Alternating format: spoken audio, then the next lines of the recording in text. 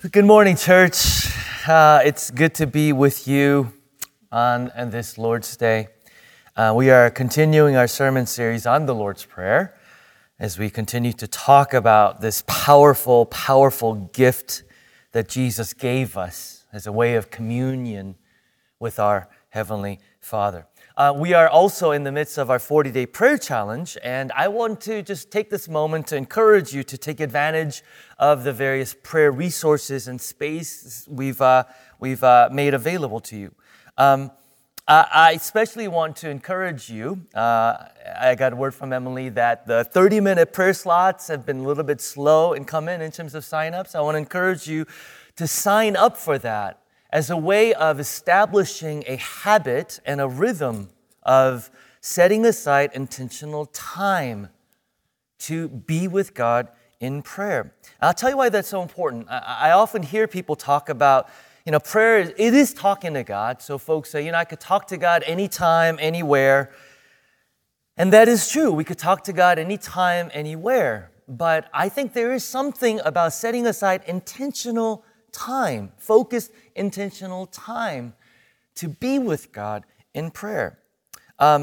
Many of us are accustomed to what I call on-the-go prayers. We pray while we're in the car, we pray while we're walking somewhere, and it's help God, be with me, God. Those types of prayers are great. 1 Thessalonians even tells us to pray continually.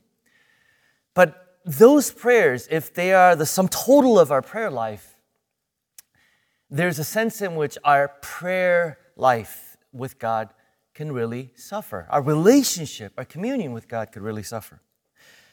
Let me illustrate it this way. If the only conversation that Jenny and I have, and you could use any other illustration in terms of a good friend, a best friend, or some sort of relationship. If the only conversation Jenny and I have is what I call on-the-go kinds of conversation, I could sit 3 feet away from her and feel totally disconnected. There are times in our marriage where I'll say, Jenny, I just feel far away from you right now. I feel distant. Can any of you relate to that? And the thing is, there are no problems. We're not arguing about anything, and there isn't like an outright conflict. And it's not also because we're not talking. We're talking. But there's all the difference in the world, church, in talking while you're making dinner, and setting aside time to get away, a couple hours, uninterrupted, to talk about what's on our hearts. There is all the difference in the world, difference between dealing with life kinds of conversations and sitting in a restaurant and being so engrossed in conversation that someone has to come and say, we're closing soon, sir.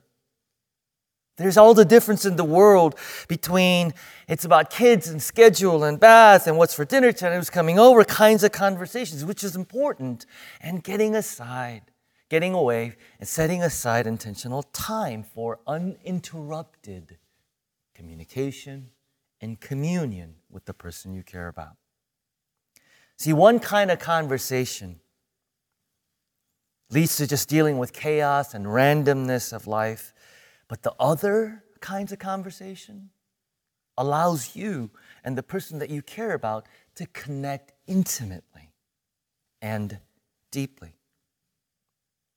That's why if you're not accustomed to setting aside time to talk to God intentionally in an uninterrupted way, you can be, if you will, 3 feet away from God and feel disconnected. The connection of intimacy often comes when we do what Jesus told us to do. Do you remember in Matthew 6? He said, go into your room, close the door. In other words, set aside time, maybe even a place where you'll be uninterrupted to communion with your Heavenly Father. This is a great opportunity, church, to establish, again, this habit, this rhythm of learning to set aside time. Matter of fact, I would say this. The extent to which we have established, set aside time, uninterrupted time to be with the Lord, that actually would make these on-the-go conversations and talking to God continually without ceasing that much more powerful, that much more intimate. Okay? So, first things first. establish these times. Sign up for those prayer slots. I'd love to see those things just filled out in the next coming week as we continue our 40-day journey. All right, well, so as we continue our sermon series on prayer, I hope that you're realizing maybe that there is some paradigm-shifting things. Many of us, I think, thought of prayer as just asking God for things and petitioning God for things, which our Heavenly Father welcomes us to do, right? He says, ask for daily bread and ask for forgiveness and all of that other stuff. He cares. Our Heavenly Father cares about that. But we're realizing, though, that more than that, what prayer is communion. More than that, what prayer is in the Lord's Prayer, Jesus saying, I want you to get to know the heart of my Heavenly Father. I want you to get to know what He's passionate about, what He delights in, what He rejoices in, what He's up to in your life, in your city, and in the world, and how you and I could join Him in on that and align our lives around that. He's saying prayer should be seeking God first. Seek God first. And all of these other things, I know about them. I care about them. And I'm more than willing to meet those needs in your life. Prayer, Jesus says, is about getting a glimpse into the heart of God. That's what the Lord's Prayer is. It's giving us an inside look. But what we're going to see today, and also next week, church, and this is so exciting, is that in the Lord's Prayer, these 57 words in Greek, 57 words. What we find in these words are prayers that change the world. Let me say that again. 57 words that change the world. Now, look at your Bible with me. We are going to, of course, read the Lord's Prayer. And also, as I read this, I hope that you can actually come to these words and it'll hit you differently. And maybe you could, as I read it and you read it, pray it. Okay, pray it. Matthew 6:9. This then is how you should pray. Our Father in heaven, hallowed be your name. Your kingdom come. Your will be done on earth as it is in heaven. Give us today our daily bread, and forgive us our debts as we also have forgiven our debtors. And lead us not into temptation, but deliver us from the evil one. In these familiar words, let me say that again, 57 words that could change the world. That's what we have. Now, real quick, brief review from what we talked about last week as we get to the second petition, let your kingdom come, which is a focus for today. Remember two things regarding the Lord's Prayer that we talked about that really adds a framework and structure. First is the verbs. The verbs are in the third person imperative mood. In other words, Jesus says they're commands. These are not just, oh God, these are commands that we're asking God to do. We are literally saying, God, do this. God, do this, right? But it's in the passive voice, which basically means that it's a soft command. That's why the English translation is not do this, but God, let it be done, right? Let your kingdom come and let your will be done. But don't lose sight of this. Jesus literally saying, when you come, pray with boldness, right? Pray with forcefulness. This is how your Heavenly Father wants you to pray. Here's the other thing, though, on why it's in the passive voice that's important for us, and that is this. Only God can do what we're asking to be done. Church, just come on, somebody. Oh, this is something that only God can do. Now, to be clear, this is not saying that the only thing we do is pray, because after all, there's nothing we can do, only God can do. No, we must be involved. We want to be involved in becoming answers to the prayers that we pray, right? But we want to be really, really clear up front that we are not the ones making this happen. We are not the chief actors in this drama. We are needed, but the fundamental work for which we pray is God's work. Now, is this good news to somebody? Come on. This is good. It's not up to us. God can and God will. This prayer is asking for the establishment of the kingdom of God by God for us. Not by us. For God. And then the center of the prayer, of course, is the clause, on earth as it is in heaven, which is just mind-blowing if you think about it. Because literally what we're saying when we say, God, do this on earth as it is in heaven, and this on earth as it is in heaven clause goes with the 3 petitions up front. We're saying, God, let the reality of heaven be brought to bear on earth. Reality of heaven. What's going on in heaven? Here's what's going on in heaven. God's name is being hallowed perfectly in heaven. We're saying, God, do that here. The kingdom, the rule and reign of God is ruling and reign with perfection, with sovereignty, with power. And we're saying, God, do that here. And God, your will is being done immediately, obediently, perfectly. And God, do that here. Just think about the significance of what our city would look like, what our world would look like if the reality of heaven was being brought to earth. But that's what the Lord's Prayer is. We're saying, Father, bring heaven down to earth. Do it right here. To pray the Lord's Prayer is to participate in heaven's invasion, in heaven's occupation, of earth. This is an incredible privilege that we have, church, isn't it? Incredible. Incredible. So let's go through the Lord's Prayer as we come to the second petition. So it's Father in heaven. We are praying to our what? Heavenly Father, who cares for us, who loves us unconditionally, and is more than willing to provide for us and answer our prayers. That's what we're coming to. Our Father in heaven. Then last week we talked about what? First petition, hallowed be your name. Cause your name to be esteemed. Cause your name to be reverenced, to be valued, to be treasured and adored above all else. God, cause your name, that is the essence of who you fundamentally are, to be the ultimate aim, to be the ultimate concern, to be the most crucial thing, to be the most sacred thing in my heart. Begin here. In my heart, your name, my heart, and then in the hearts and lives of others until it goes to the rest of the world.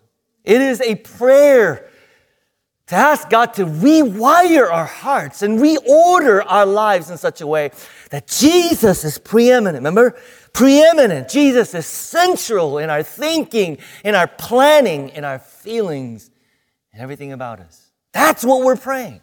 And again, just can you imagine what would happen to the city of Chicago and the rest of the world if every single human being was hallowing God's name? Isaiah 26:8. Yes, Lord, walking in the way of your laws, we wait for you.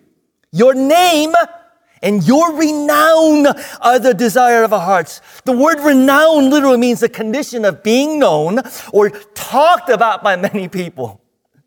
Fame. Your renown is the desire of our hearts. You see, when Jesus becomes preeminent, central in our lives, you and I will approach everything from the perspective of, will this make Jesus more known or me more known? Will this cause people to talk about Jesus more? Or will this cause people to talk about me and what I'm doing more? Will this cause people to go, wow, your God is amazing? Or will it cause people to go, well, you're pretty amazing? What does this look like practically? Somebody emailed one of our staff and said, and I love the question. They said, I want to hallow God's name with my finances. What does that look like? How do I pray that? Here's what I would say to you. When you say, hallowed be your name, God, again, all of our lives with our finances, you're saying, Father, I want how I make money, how I spend money, how I save money, everything that deals with finances to show the world that you are my real treasure. You're my security. Okay? You're my treasure. You're my security. You're my significance. And not how much I make and how much I save and what I spend it on. You see what I'm saying? Hallowed be your name, finances. It's displaying the glory and the beauty and the majesty of God. He's all that and then some, right? Hallowed be your name in relationships and dating, so on and so forth. I mean, how many of our marriages and relationships hallow God's name? In other words, it points to how amazing He is. It magnifies, Scripture says, God's name. And we're saying, God, hallowed be your name in my relationships. Help my relationship to show the world, God, that you are my real love, that you are my real passion. You are my real beloved.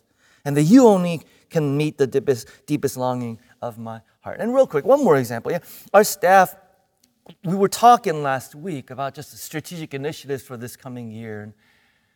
And as I was praying at the end, I began to sense this in my heart. I began to sense, God, if all the stuff that we're planning causes people to go, wow, New Community is an amazing church.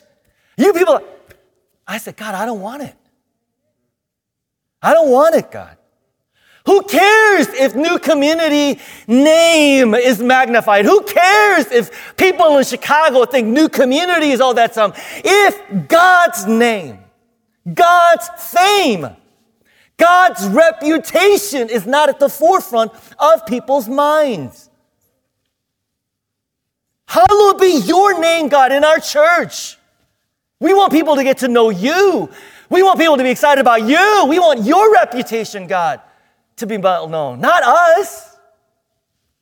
And I literally said, right, Constance? I said, God, so if there's things that we're planning that's going to advance our name, our fame, God, close that door. Shut that down. We don't want it. We don't want it. Hallowed be your name. And then we come to our second petition, which let your kingdom come, let your kingdom. I mean, again, we just kind of, this just rolls off of our tongues. Let your kingdom come. Let your kingdom come. This petition, someone said, ought to come with the warning label. We need to be wearing like hard hats when you pray this. Seriously. To pray this is the most radical thing that we can do. Hear me, please. Let your kingdom come. Like the most radical thing, we are asking God to bring about the most massive revolution on earth imaginable to us. David Wells is a South African theologian who's been incredibly instrumental in terms of helping me shape my understanding of prayer, okay? And he basically wrote one of this article that says prayer is rebellion against that status quo. Prayer is just rebellion against the status quo, and for some of us, we hear the word rebellion, we're like, oh, yeah, I want to be about that. What? Rebellion against the status quo. Here's what he says. It's a little bit long, but it's important, so pay attention here. And what is the nature of petitionary prayer, David Wells says? It's in essence rebellion. Rebellion against the world and its fallenness. The absolute and undying refusal to accept as normal what is pervasively abnormal. It's the refusal of every agenda, every scheme, every interpretation that is at odds with the norm as originally established by God. And listen to what he says. He says, so then why do we pray so little for our local church? The answer, quite simply, is that we don't believe that it will make any difference.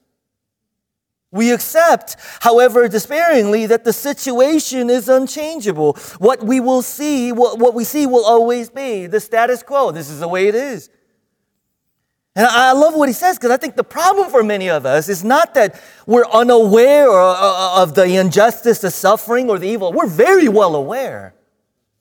I think many of us just like, what can be done about it? We feel powerless to do anything. So this is what he says then. He says that petitionary prayer only flourishes.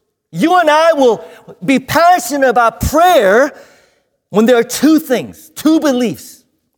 He says the first thing that's required where petitionary prayer flourishes is this. He says that God's name is hallowed too irregularly. He says his kingdom has come too little and his will is done too infrequently. Let me just ask you a question. When is the last time you and I, including myself, tossed and churned and couldn't go to sleep because God's name was not being hallowed?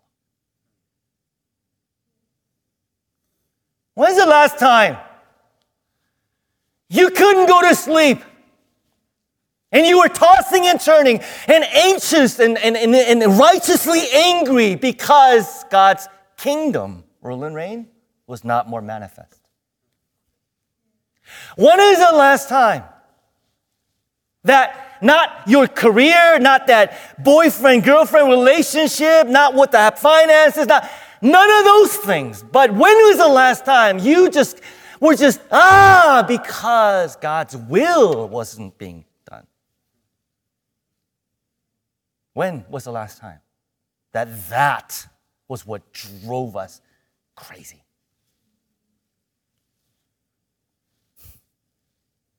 He says, petitioner prayer will flourish when you and I go, God's name is not being hallowed, and I don't want that to happen.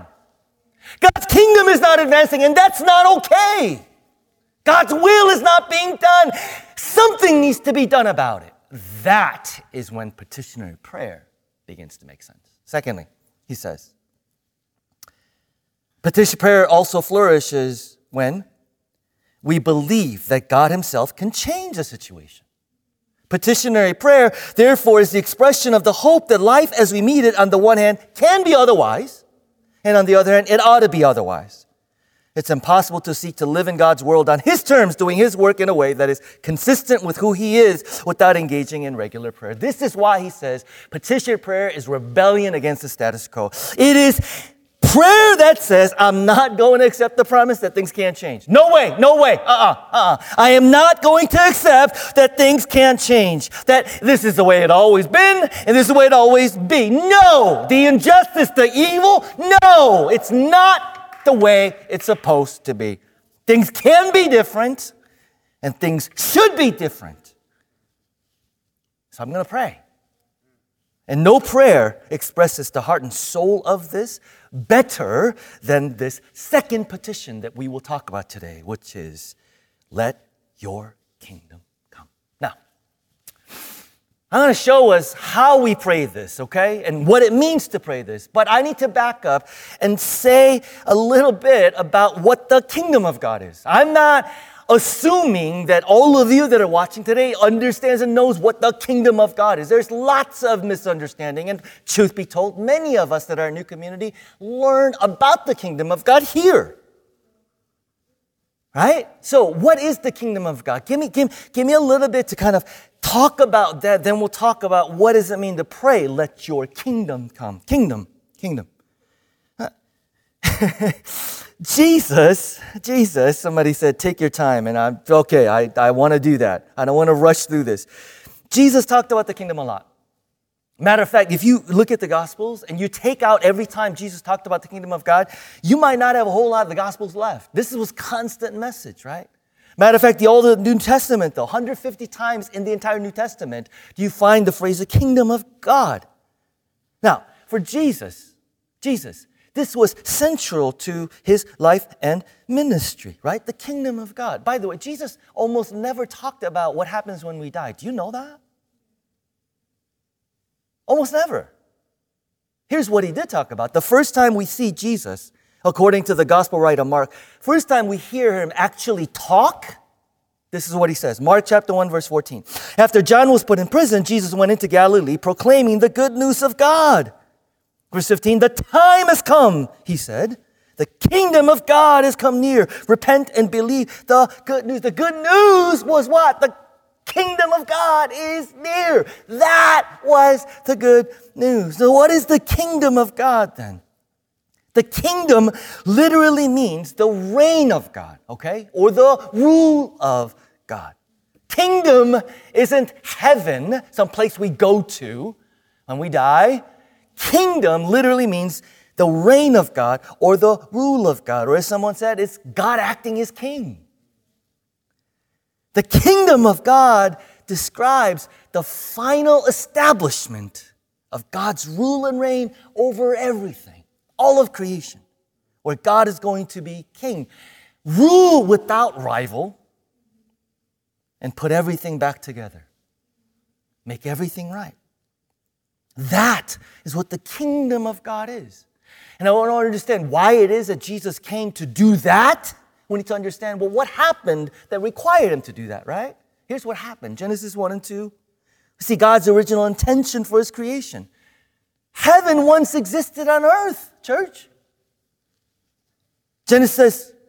Bible says that the first humans lived in a perfect world in which all relationships were whole. Remember, everything is about relationships, right? So there was shalom, universal flourishing, our relationship with God was perfect. Our relationship with ourselves, relationship with each other, all of creation was perfect because God was king.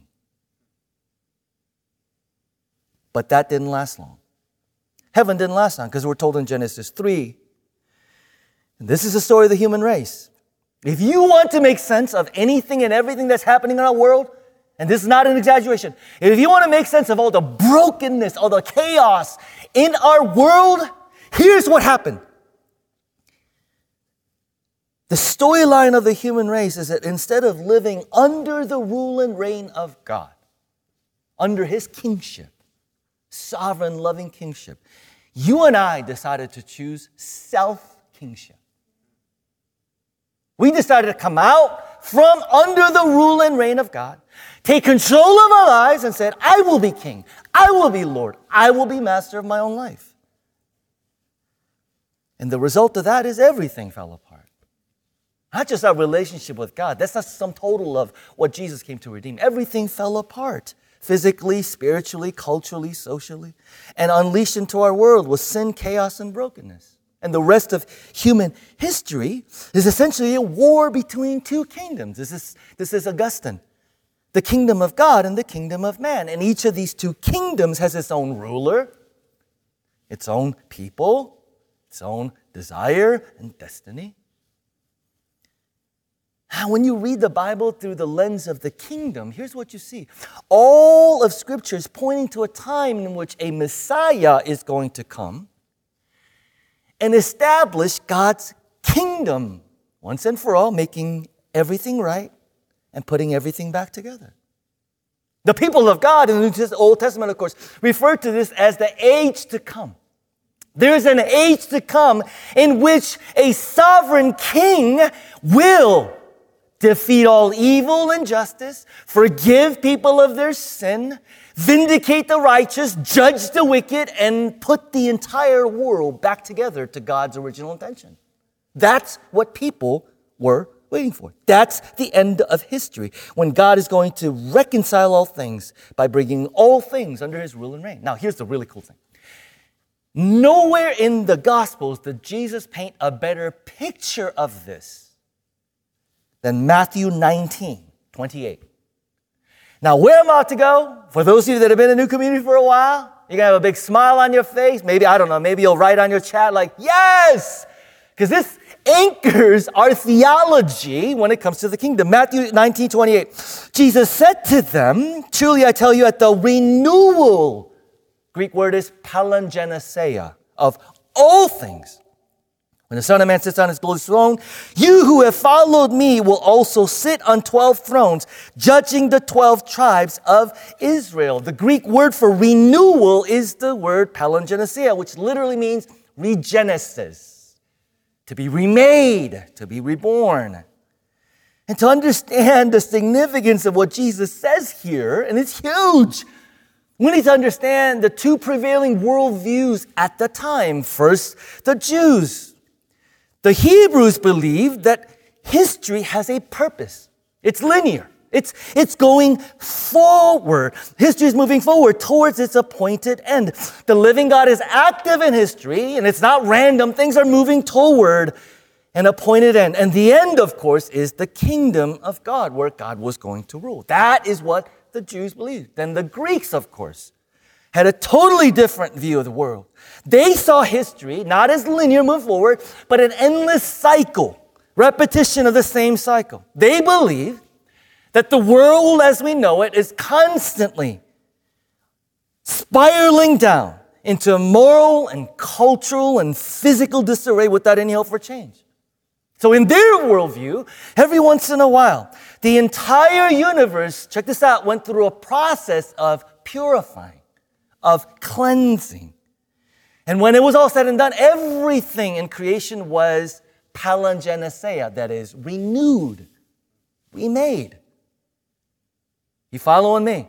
Now, having heard that, listen to the significance of what it is when Jesus says in Matthew 19, at the renewal of all things. He's saying, no. There's no repetitive cycle of constant, things getting going bad and redo. He's saying, no. things will, for once and for all, be completely renewed, remade, reborn. Question, of course, is when is that going to happen? When the Son of Man sits on his glorious throne. When the Son of Man sits on his glorious throne. In other words, Jesus is just affirming here what the entire Scripture is about, which is all of history is heading towards a climactic ending where everything is going to be renewed, cleansed, made perfect, made right. Not over and over again, but once and for all. And what fire could have the power to do that? When the Son of Man, sits on the glorious throne. When the Son of Man established the kingdom of God, rule without rival, destroy all evil, and make everything right. That, my friends, was the good news that Jesus came proclaiming. The good news is not, I'm going to say it one last time, that we die and go to heaven. I'm thankful that we get to go to heaven someday and be with. But the reality of what is that God is up to is that He is intervening in human history in a radical way to begin the work of completely transforming our broken world and reversing all the effects of the fall of humanity.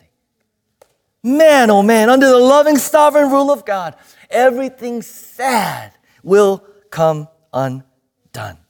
That was the good news. And now, listen. You go, well, someday. No. Jesus said what? Kingdom of God is near. In other words, He's saying, in me, that future has landed right here, right now. Not fully. That's going to happen when He returns. But it's definitely here, partially and really. The rule and reign of God has been ushered into the present reality. Jesus saying, I'm the king that you've been waiting for. And when you read the Gospels, His entire life and ministry centered on not only teaching, but more importantly, manifesting, revealing what this reign of God, what this rule of God will look like, right? Why did He forgive sins? Just to show that He's God? No, He was saying the kingdom is one in which your sins will be forgiven and you will know God perfectly. Why did He heal people? Just to show off that He was God? No, He was saying the kingdom will come when all sickness and disease and death will be no more. Why did He speak on the injustices and oppression? Because the kingdom of God is one in which all evil, all injustice, and all wickedness will be judged once and for all and wiped out. That's what He was up to. Kingdom of God, Jesus, is not just a future thing, but a present reality. In Luke 17:21, this is important. He said, behold, the kingdom of God is within you. It's among you. Yes, we live in the tension of the already and not yet. And I don't know about you, but I'm going, hasten the day, Lord, for your kingdom to come. But the kingdom is already here in Jesus, even though it has yet to be consummated. And you and I can see the reality of the kingdom and experience the reality of the kingdom today. Now, having said that, this is so cool. There is one other place where this word palingenesia occurs in the New Testament. Did you know that? Do you know where it appears? Get ready to have your mind blown. Titus 3:5. He saved us, not because of righteous things we had done, but because of His mercy. He saved us through the washing of rebirth and renewal. Hello, palingenesia.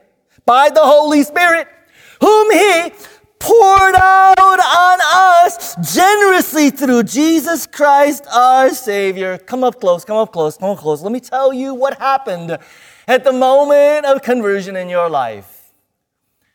The power of God that is going to someday renew all of creation came into your life. the power of God that is going to someday cleanse, renew all of creation came into my life.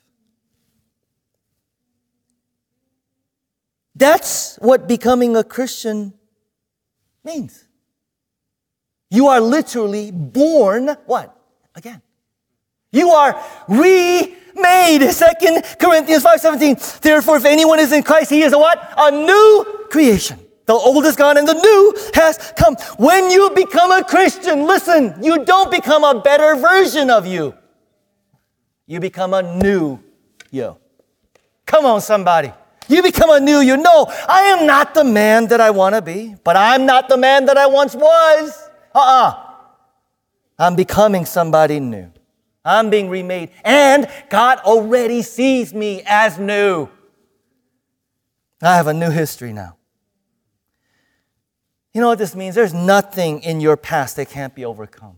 Come on, somebody. There's nothing, you don't have to just cope with the things that you struggle with. Sometimes some of us look at certain things that we struggle with and we just go, that's the status quo, right? That's just the way I am. That's just the way it's always going to be. Prayer is rebelling against the status quo, right? Prayer is saying, no, things can be different, things should be different, and things will be different. Why? Because the power of God is in my life. The resurrection power of God. So no sin, no habit, no addiction, no wound, no family of origin stories is more powerful than the power of the Spirit. He can take any raw material and make it fit for a king. That's the power of the kingdom, to make all things new, all things right, all things glorious. Is that encouraging? There's also a word of challenge, though. What's the word of challenge? The presence of the kingdom cannot be separated from the presence of the, king. Wherever the kingdom of God is, King Jesus is there. Where the kingdom of God comes in you, King Jesus comes into you. Here's how the Christian life works. You and me enter His kingdom. You and I don't invite Jesus into our kingdom. Come on, somebody, okay? You and I enter His kingdom. We don't invite Jesus into our kingdom. That's why I hate the phrase, invite Jesus. No, it just confuses that. When some of us became a Christian, we transferred Jesus into what? Into our kingdom, in the context of my life. So my desires, my aspirations, my goals, my priorities don't change. We just invite Jesus into our little kingdom, and we just go, Jesus, I need you to get on board. I need you to kind of help manage my kingdom, okay? My goals and my agenda. And we get all bent out of shape because it appears that Jesus actually is not interested in helping you and me be a better king. He's not interested in helping you and me manage our kingdom. Jesus is not interested in being our kingdom at all. And can we just be honest? We stink at ruling our own kingdoms, do we not? Come on, somebody. We've tried being a king, and all we have to show for it is a broken life, broken relationships, broken dreams. But this is always what happens when you and I take control and say, God, I got this. No. Colossians 1. In Him, under Him, all things hold together. It doesn't matter what that thing is. It could be marriage, career, finances, relationship. If God is not king over that, it's going to fall apart. You are going to fall apart. In Him, all things hold together. Maybe you're somebody who's listening today who's just completely lost. You're directionless, you're visionless, you're frustrated with your career, your business, relationships, and you're at a crossroads. My question simply is this: who's king over that? Who is king over that? Who's king over your career? Who's been calling the shots in terms of your career? You or God? Aren't we great at compartmentalizing, right? I give you that, you could be lower that. I give you that, you could be lower that. But the truth of the matter is, there are areas in our lives where we have not submitted and yielded to His kingship. You've been calling the shots. I've been calling the shots. So confess to God if you have not relinquished control, God, I don't know what I'm doing. Listen. I don't say, God, before I make any more decisions about my future, God, here, take it. Here, take it, God. So I don't know what you're struggling with. What area needs healing and redemption? What area is falling apart, needs to come together? But the first step and the only step for some of us is to begin here. God, I surrender. I submit. I'm done trying to manage, trying to control, God, trying to figure out, God, here, take it. Take it. Take it. The first step towards healing is to bring that under His kingship, relationship, marriage, and saying, God, I'm done being king over this. Here, God, take it. Take it. I submit. I surrender. Where you go, I go. What you do, I do. I'm letting go. Plans that I've conceived in my mind. I'm saying, Jesus, you're king. You lead, I follow. So what does it mean to pray, let your kingdom come? 3 quick prayers and its application. What does it mean? By the way, you get the sense this is huge? I hope that you never ever utter those words, let your kingdom come, loosely again or flippantly again. First, what does it mean to pray? When we pray, let your kingdom come, we are rebelling against the status quo. Come on, somebody. It's easy to lose faith and hope and think that the whole world is wasting away when you and I watch the news, isn't it? It's so easy to think that we have no hope and just give up when we see the kind of injustice that plagues our world, the extent of poverty that's ravaged our countries, and the kind of evil that people are capable of. But, hear me now. There will come a time when God will take His rightful place on the throne. And Satan and evil will be no more. Suffering will be no more. Poverty will be no more. Injustice will be no more. Hunger will be no more. Death and disease will be no more. Tears will be no more. And that's a promise, not a wish. So when we pray, let your kingdom come, we're praying, do that now, God. Do that here, God. Bring it, Father. Bring it. Bring on your revolution. Reverse the effects of sin. Restore broken humanity and come reign without rival. Come reign without rival in all the earth. Praying this petition is rebelling against the status quo. It is refusing to accept the premise that nothing will change. That it has always been, always be. Things can be different. Things will be different because I'm praying. Prayer is the way to do violence against injustice, poverty, and racism. Prayer is the way to invade enemy territory and set the oppressed free. Prayer is the way to push back forces of darkness. Prayer is how you and I tear down strongholds. Prayer is how the church experiences unity. Prayer is how God heals your marriage. Prayer is how we experience God's glorious future in the present. Prayer simply is how heaven invades and occupies earth. Praying, let your kingdom come, is a process by which we see that happen. Secondly, when we pray, let your kingdom come, we are committing ourselves to manifesting it in our world. That's important. We're saying, God, use me to be an answer to my prayer. We're saying, Father, only you can do this, right? But pray for the kingdom to come through you and me. Father, manifest your kingdom through my life. I'm yours. I make myself available to you for your purposes in the world. King Jesus, through me, make yourself real in my part of the world. Make me an instrument of your peace, justice, compassion, mercy, love, righteousness. God, I want a little bit of the kingdom, the rule and reign of God, to land in my work, land in my neighborhood, land in my family, land in my city. Not just for yourself, but pray also for the kingdom to come in and through your church and churches all over the city. Father, make us your church a clear and engaging sign that the future is breaking into the present. Father, grant that when the city looks at us, it sees you and your new world order. King Jesus, do through us what you did when you walked the earth in visible form. Through us, heal the sick, free captives, reconcile enemies, and raise the dead to newness of life. Through us. When you pray, let your kingdom come, we're committing ourselves to manifesting it in our world. By the way, real quick, if you make this a regular part of your prayer life, something really cool begins to happen, you know? You know what that is? Mark 1:15, Jesus, remember, said the time, the Greek word there is kairos. Hello, you should be familiar with this. Kairos is fulfilled. The kingdom of God is near. And as we know in our church, kairos is not chronological time. That's chronos. Chronos is chronological time measured by clocks and calendars. Kairos is opportunity time. It's timeliness, that unique moment determined by God for the fulfillment of His divine purposes.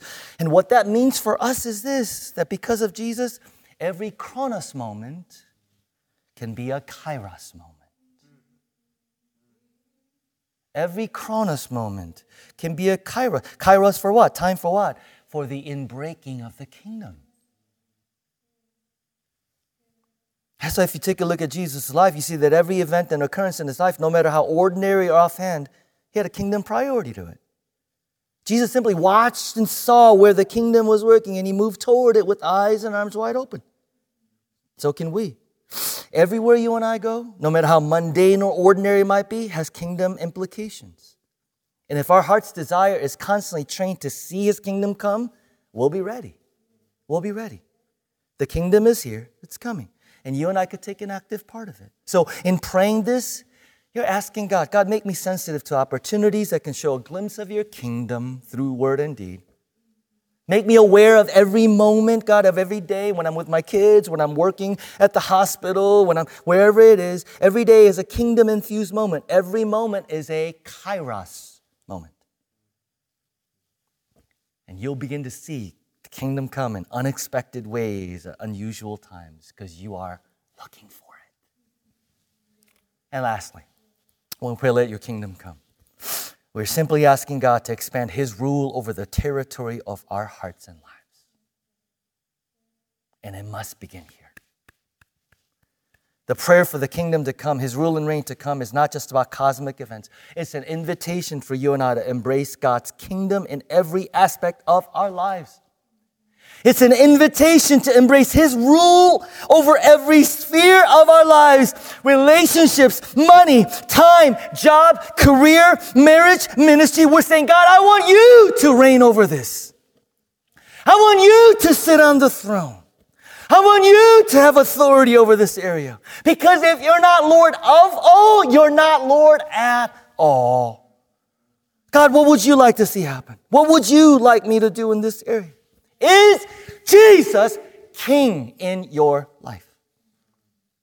Is Jesus King in your life, Christian? The coming of God's rule means the end of our rule. The coming of God's rule means the end of our rule.